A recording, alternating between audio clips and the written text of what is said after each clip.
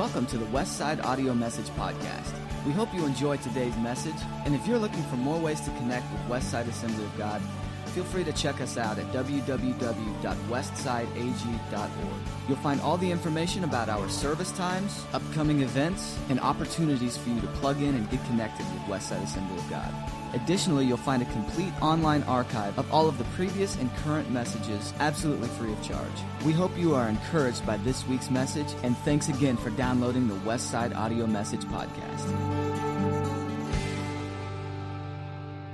1 Peter chapter 5, verse 8 says in the King James Version, you may be quite well acquainted with, "Be sober, be vigilant, because your adversary the devil, as a roaring lion, walketh about, seeking whom he may devour." I want to read that in a more modern translation. Stay alert. Watch out for your great enemy, the devil. He prowls around like a roaring lion, looking for someone to devour. May I suggest that the easiest prey for the roaring lion is the innocent children.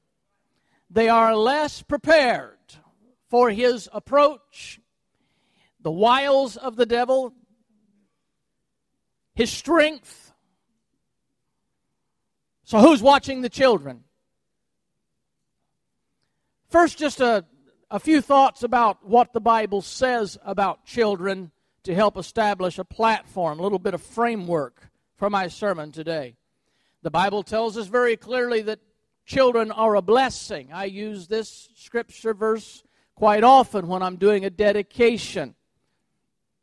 Psalm 127:3 says, "Behold, children are a heritage from the Lord, the fruit of the womb, a reward." I believe that. They can be a handful, but they provide intensely much more pleasure than they do trouble under normal circumstances. They are intended to be a blessing. The Bible also tells us that children are our responsibility. Proverbs 22:6 tells us to train up a child in the way he should go. See, that's a charge to me, to you, to parents, to grandparents, is to train that child in the proper way, in the direction that they're supposed to go. And then it says, even when he is old, he will not depart from it. Now, that's not to be taken as a guarantee. That's to be taken as wisdom, that if you do your best, they have a better chance of departing from the Lord than they do if we don't do our duty and do our very best. Get the word planted in them. That's our responsibility. Number 3, the Bible tells us about children, and we think this is rather obvious. Children are vulnerable. Now, in Mark 9, we read the account of the disciples of Christ arguing amongst themselves who was going to be the most important person in the kingdom. Christ caught a word of this, and he addresses his own disciples and rebukes them for having this egotistical, self-serving attitude. And he told them, whoever wants to be first must be the very last and the servant to all. And after he tells them that, he brings a little child to him and uses this child for an illustration to make a point. He says, "Whoever welcomes one of these children in my name welcomes me and the one who sent me." That is a powerful, powerful passage. Let's don't gloss over it. Let's don't lose sight of it. He has told the disciples, if you want to be the greatest in the kingdom, you must humble yourselves to be a servant to the least. Then he pulls the children up and he says that whoever welcomes one of these, the children, in my name, welcomes me. So ministering to the children is dear to the heart of Jesus Christ. And it's a humbling thing to do. I always appreciate the adults who have sensitivity towards children, who understand how important they are. I have been in church long enough in my life to know that there have been times when adults have frustrated children, whenever they have spoken harshly to kids who perhaps they were in church but not behaving like they thought they ought to behave in church. And they have been rude to the children. And I know that we need to guide them, direct them, and bring them in. But we don't want to discourage them. We have to be very careful because Jesus says welcoming the children is like welcoming Him. Can you flip that around and see what the message is? That offending the children is offending Christ. So John has been humiliated. And in order to try and redeem himself, he comes to Jesus and he says, well, teacher, on another matter, we did see somebody driving out demons in your name, and we stopped them. And he swells a little bit in pride. He thinks he's going to redeem his character and his name by telling Christ of this wonderful deed that he has done, and all he manages to do is get rebuked a second time. And Jesus says, don't stop him. Whoever is not against us, I consider to be for us. And then again, he refers back to the child. And he says something that by application applies to the young in the faith and the naive. But the application is equally for the child that he has in his presence. For you can't use the child as an example, an illustration, and then the statement, the axiom, the truth, not even apply to them. So it has a double application. He uses this child that he has been holding by his side in the midst of this conversation, this dialogue going on, and he says, if anyone causes one of these little ones to stumble, it would be better for a millstone to be hung around their neck and they were thrown into the sea.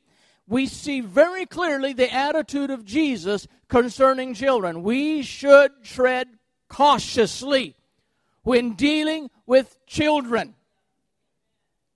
That's what the Bible says, just in part, about children to help us understand Christ's attitude and our responsibility. We have kids that are in the crosshairs of hell. The current Barna study indicates that nearly half of all Americans who accept Jesus Christ as their Savior do so before the age of 13.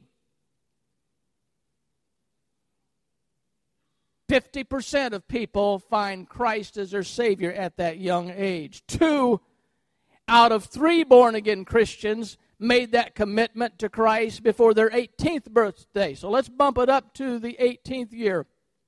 2/3 of everybody who is currently saved made that decision early in life. Can you see how the later in life people wait before they are impacted by the gospel of Jesus Christ or surrender their life to Jesus? The less likely that is going to happen.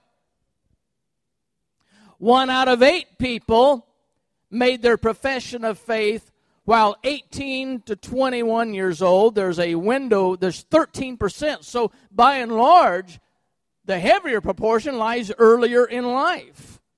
Less than 1 out of 4 born-again Christians, that'd be 23%, embraced Christ after their 21st birthdays. So it's looking like after the 21st birthday, there's about a 25% chance of coming to a saving knowledge of Jesus Christ.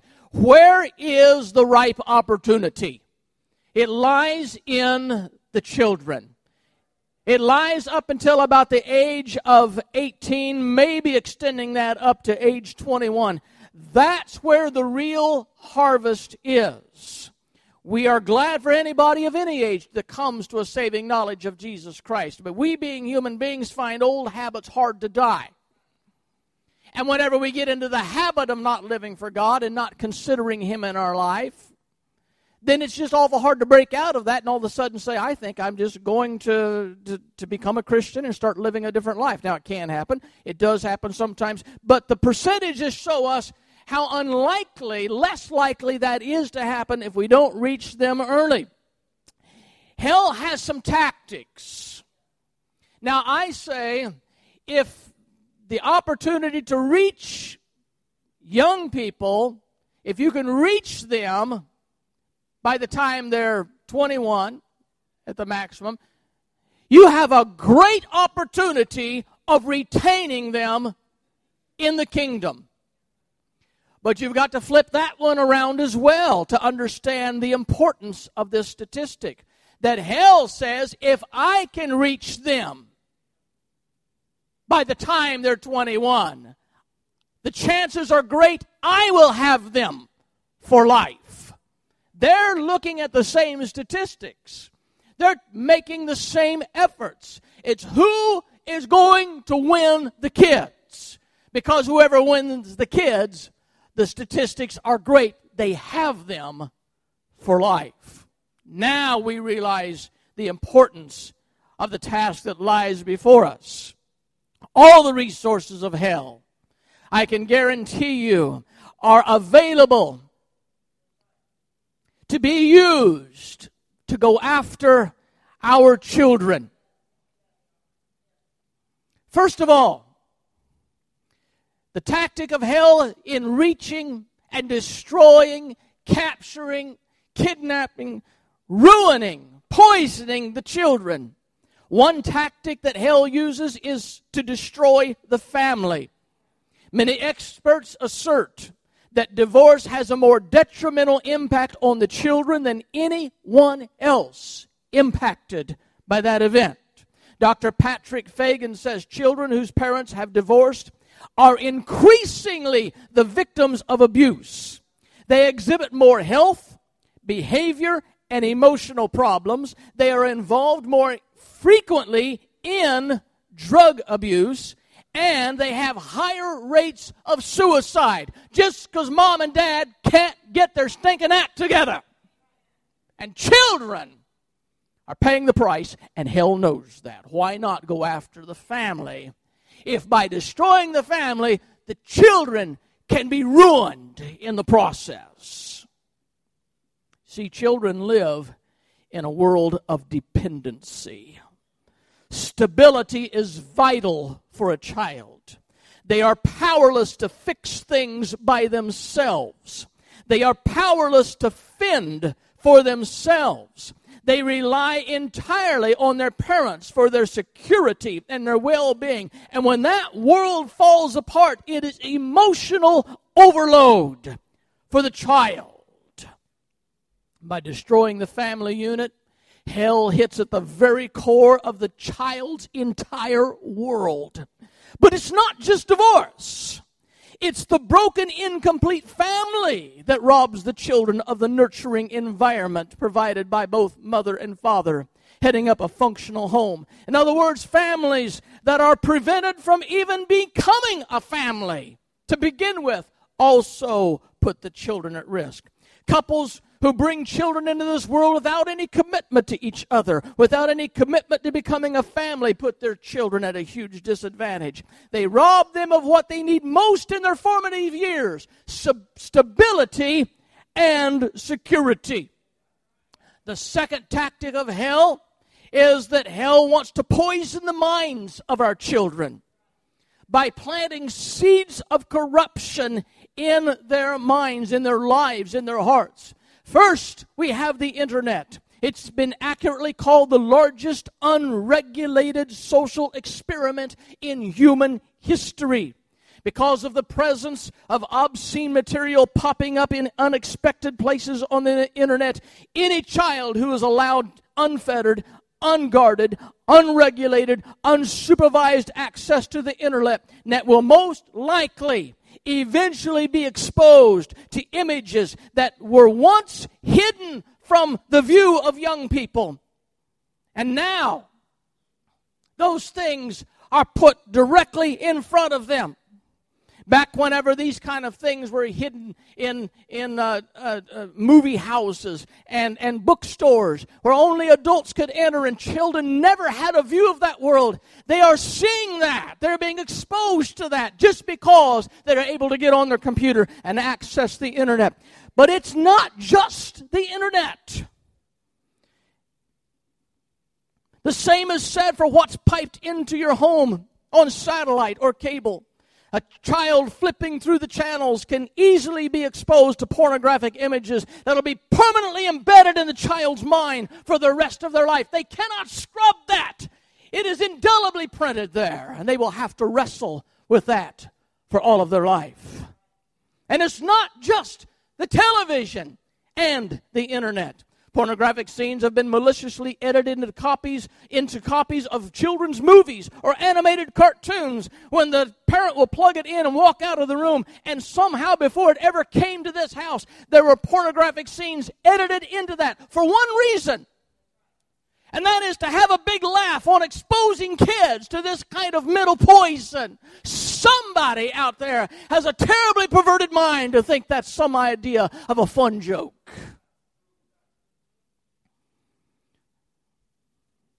Pornographic images are used in video games designed for kids 18 and older. But if the game sits on the shelf at home, or if it's at a friend's house and your child goes there, they are vulnerable. You don't think that you're safe just because you don't have it in your home unless you keep your kids at home and they never go anywhere. It's not just the internet. It's not just cable TV or satellite. It's not just video games. But it might be. Unfortunately, sadly, it might be your child's teacher or soccer coach or tutor or babysitter or the parent of your child's playmate, as there's an explosion of sexual predators being driven to madness by their steady diet of pornography and their unrelenting desire to take advantage of innocent, trusting children. Who is watching the children? Hell accomplishes this by reprogramming the values of the children. Our children are bombarded with propaganda from hell telling them that good is actually bad and bad is actually good. We have kids in our supervision today here at the church that somebody has told them that believing in God is foolishness, that church is ridiculous, that Christians are all hypocrites and not worth the time of day to hang out with, that they should not have any time to invest in spiritual matters. We have kids in our supervision under our authority today that have been told these things already, and they are going to make up their mind whether they believe the people who are telling that or not. Why should they come here and believe any otherwise? Unless we impress on them the character and the nature of Jesus Christ in us, to love them and to care for them and to watch out for them. Who's watching the kids? You cannot watch a television sitcom that doesn't preach some perverted message of hell's twisted values, and our kids are exposed to that. You cannot watch much TV without the theme of homosexuality, recreational sex, casual sex coming up and being established as just being okay and normal and fun. And this generation has unfortunately become known as the hookup generation. For your older people who don't understand that term, it means that they are just looking to sexually hook up with anybody, any place, anytime without commitment. They don't even have to know each other's name. They're looking to get together to satisfy a biological urge, and then it's goodbye. I don't want anything more to do with you. It's the hookup generation. But it is tearing the souls out of our kids as they are dabbling with something that was supposed to be associated with a heartfelt relationship, with a commitment. And they're getting into this, and it is eating their soul out. They don't know what they're playing with. Our children are being taught that the only standard they need to adhere to in making decisions is if it feels right for them. They're not being told that there is a God. that the Bible is relevant. They're told God doesn't exist or doesn't care. They're told the Bible is a book of fairy tales. They're told the church is for ignorant and emotionally crippled people. But this generation of kids watch their parents party hard. They watch their parents break their vows. They watch their parents bring home one-night stands. They watch their parents curse like hardened sailors. And I ask you, what chance do children have of growing up to believe that there is a God that has any moral expectations of them? Who's watching the kids? Hell, furthermore, employs the tactic of stealing their childhood. It's not just children being molested by friends and neighbors and family members and people they trust and people in authority, but it's children being kidnapped and used for sexual exploitation. Jared, the famous spokesperson for Subway sandwich, who lost a tremendous amount of weight, supposedly because he decided one day just to eat Subway sandwiches. He became their famous spokesman. Everybody knows him as Jared. Skyrocketed to fame because of his lifestyle change. Recently charged with possession of child pornography. The FBI now has had to focus their efforts almost exclusively, because of the rampant problem, on the violations of child pornography and child stalking laws. In spite of the FBI's best efforts, there's been a 774% increase in child pornography images reviewed by the National Center for Missing and Exploited Children, rocketing from under 2 million images to almost 18 million images in just 6 years. We have a problem. Who's watching the kids? I can tell you who's watching the kids. Hell's watching the kids.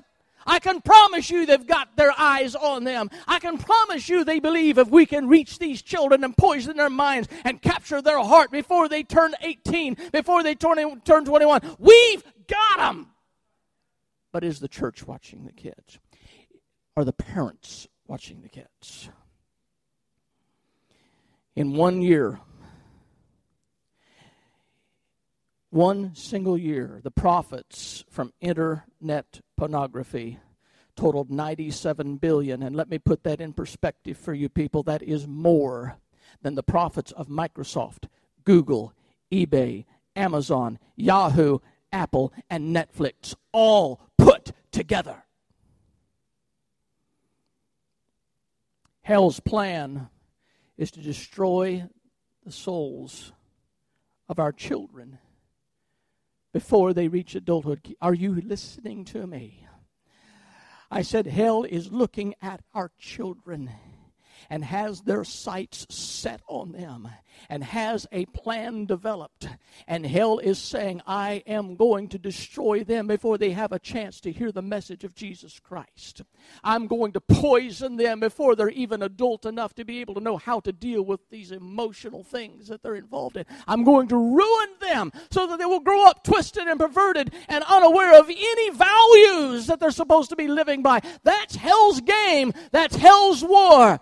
And they've got your child in their crosshairs.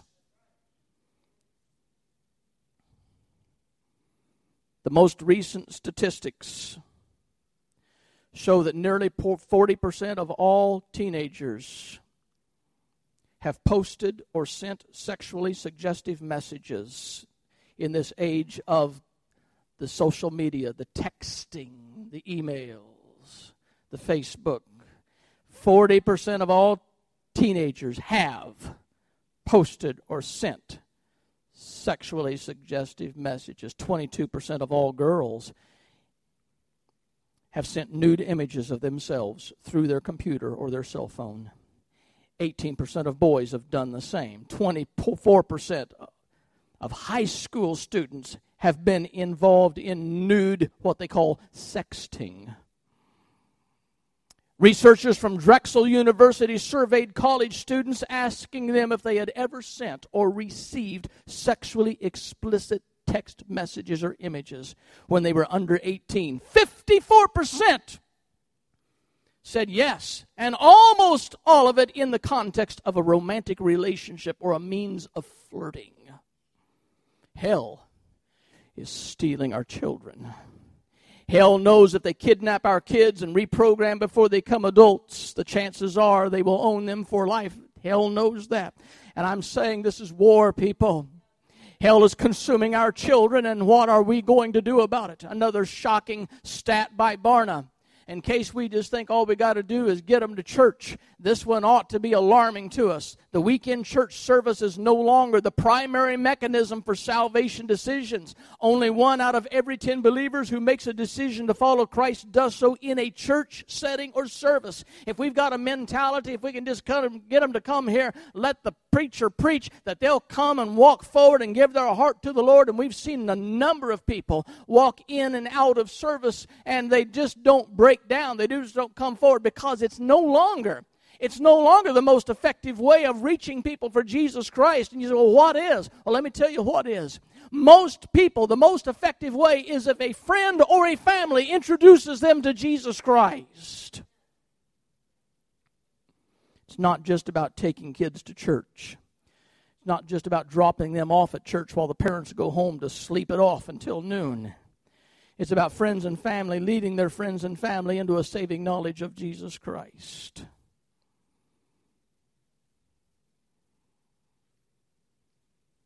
Number 3, let's take back our children. I just want to recommend a few things that we should keep in mind and we should do. Hell's unrelenting. They're not going to give up. Hell doesn't get discouraged as easily as we do.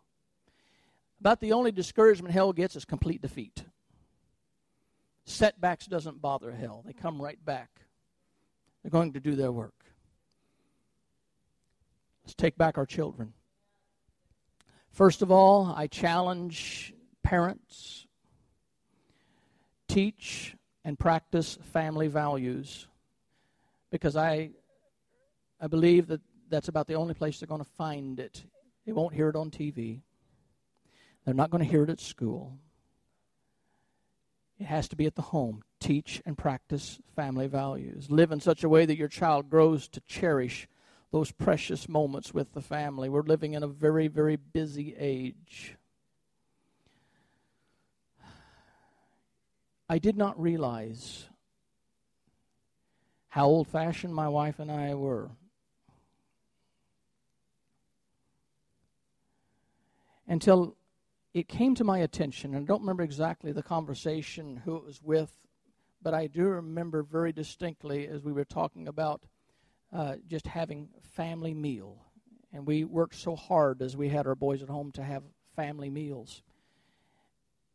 And it came to my attention that that's kind of gone by the wayside.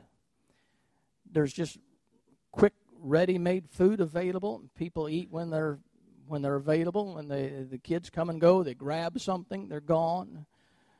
But sitting around that table with the family, bowing their heads together, giving thanks to the Lord for His blessings, invoking the presence of the Lord into the family, that's priceless. Getting everybody to stop long enough to turn the TV off, to turn their cell phones off, just to come and us together around the table. And you want to talk about fellowship and the breaking of bread, to do it on a family level is priceless. But we're losing that in this generation. I just wish our children understood. The family is the backbone of the nation. Teach and practice family values. Number 2, train your child in respect. I can guarantee you, if your child does not learn to respect you as a parent, they will have a difficult time ever understanding how to respect anybody else in this world. If I think, as a child, I can get away with sassing my dad and it's okay, I'm bulletproof. I'll sass you in a heartbeat. But it's the fact that I realized when I was growing up, there were limits to how I could talk to my parents. Strict limits. I didn't sass them. I didn't backtalk them. I didn't argue very long. I tried to argue. They never lasted long. That was cut off right now. We didn't have long ongoing wars in our family. My dad, my mom, they won real quick. They taught me to respect them and their decision. I never called them a name. I never back-talked them and told them they were stupid. I never called my dad old man. I never called my mother old lady. I never told them, I hate you, you bug me, get out of my room. None of that. Well, it was a different age. There's no question about it, it was a different age. But it was the responsibility of my parents to make sure that I was not allowed to do that. If that happens, I'm sorry, people, it is inadequate parenting. It's not the age you're living in. It's poor parenting. You have to train your child. You have to stop them and make them realize there's certain things you cannot say to me, certain attitudes you cannot cop with me. You will have respect. Teach them respect. Number 3, train your child in responsibility and work ethic. Because we are constantly looking for help at our daycare. This is just a current example. But in my experience, it goes back more years. Especially today, we know firsthand how rare it is to find young people with a sense of responsibility and a good work ethic, or either one of them. It is shocking. It is shocking. They will hire young people that sleep in and forget to tell you that they're not coming, who make up excuses and lies and don't come to work. Just come hauling in when they want to. Irresponsible, will not take responsibility for their actions. It is absolutely shocking because we have raised children without teaching them responsibility and work ethic. When I was a child, and I think I've told you this story, my dad asked my brother and I, do you want a swimming pool? We said yes, and he handed us a pair of shovels. Because, see, that is true. You want it, you dig it. Because my dad believed in teaching responsibility and work ethic. My dad, for some reason, he absolutely despised coming home and finding his kids inside the house. Because inside the house there was television. And what's that going to do for you? He despised finding us inside the house. Now, I wish I could say that I understood that. I grasped that early in life, and so I just spent my life outdoors. But I didn't. I waited for Dad to come home and ran outside. But the reason I did that is because the fear of God was in me, and I knew He did not want me in the house. Get out and do something. There's nothing to do. Don't say that to my dad. He knew how to find something for you to do if you didn't have anything to do. He didn't care if you went and played with the neighbor kids, went out and played in the horse pasture. He didn't care. Just get outside, do something. I don't have anything to do. Well, good. I've got a project for you. And he'd pull out the shovel again.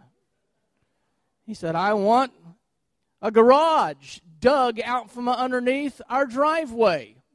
Yeah, our driveway came to an abrupt end on a hillside, so he wanted me to dig out.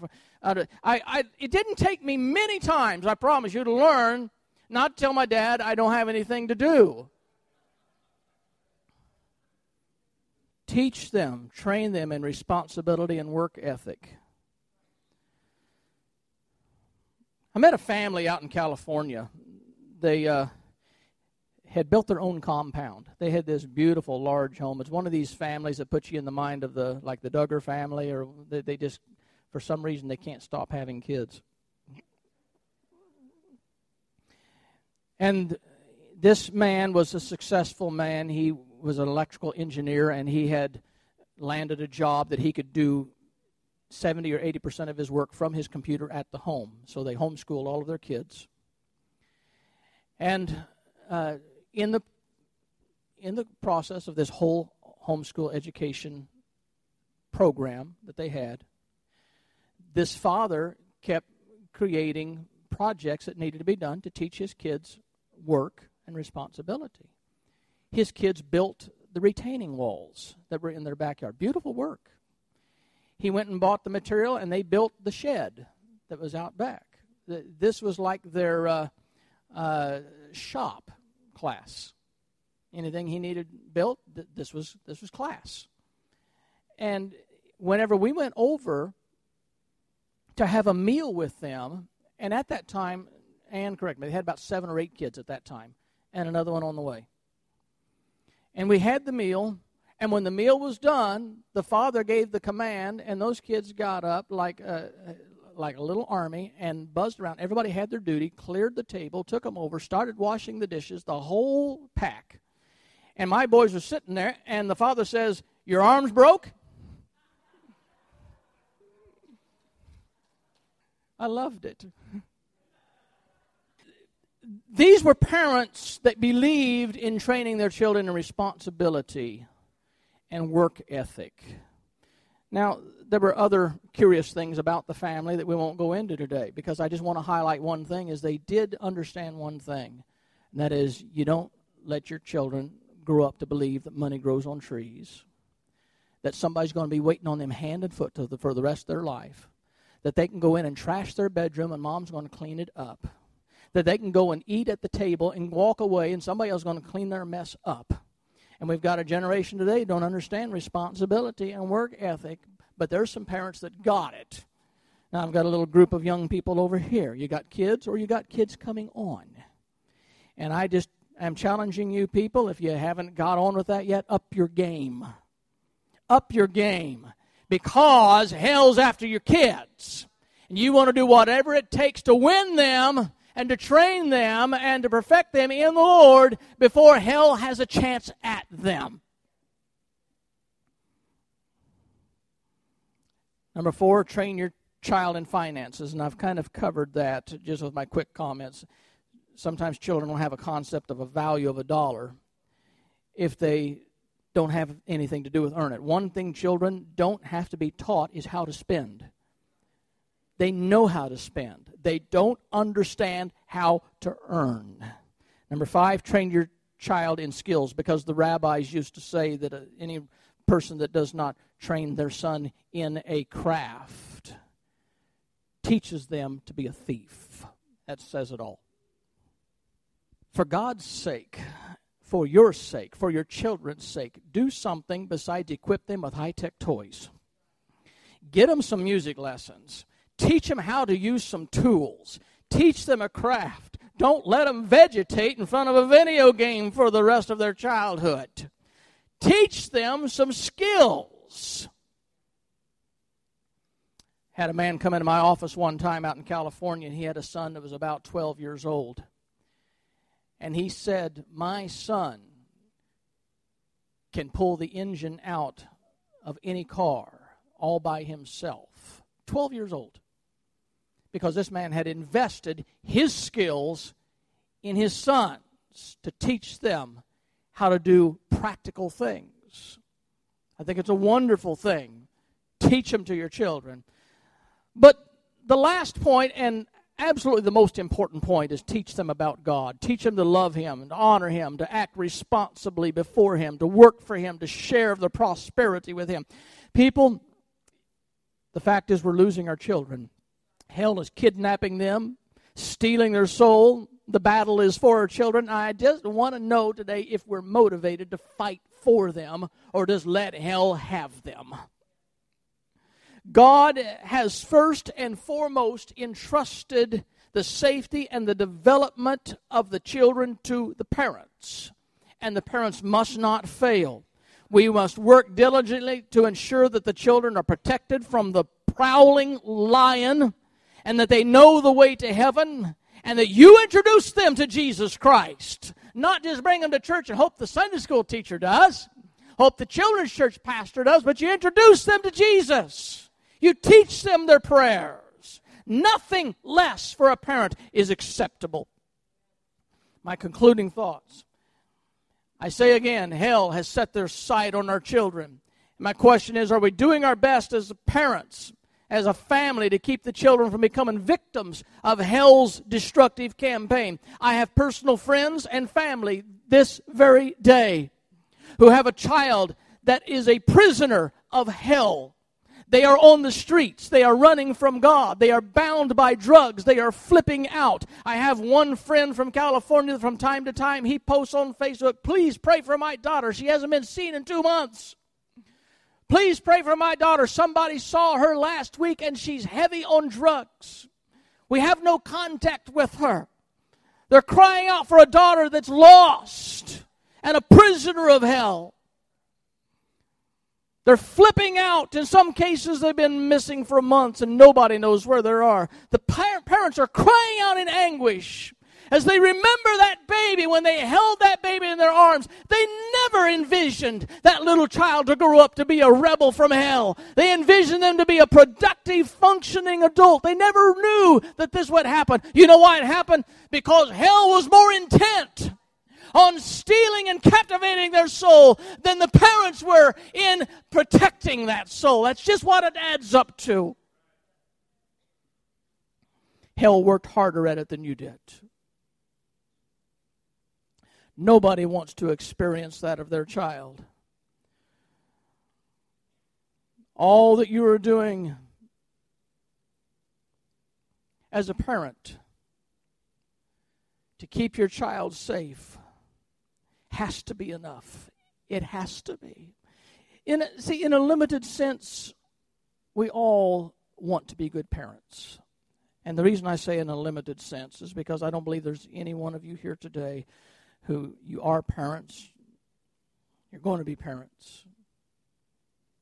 I don't believe there's a single one of you that would be satisfied to let your children play on a busy highway because you're good parents.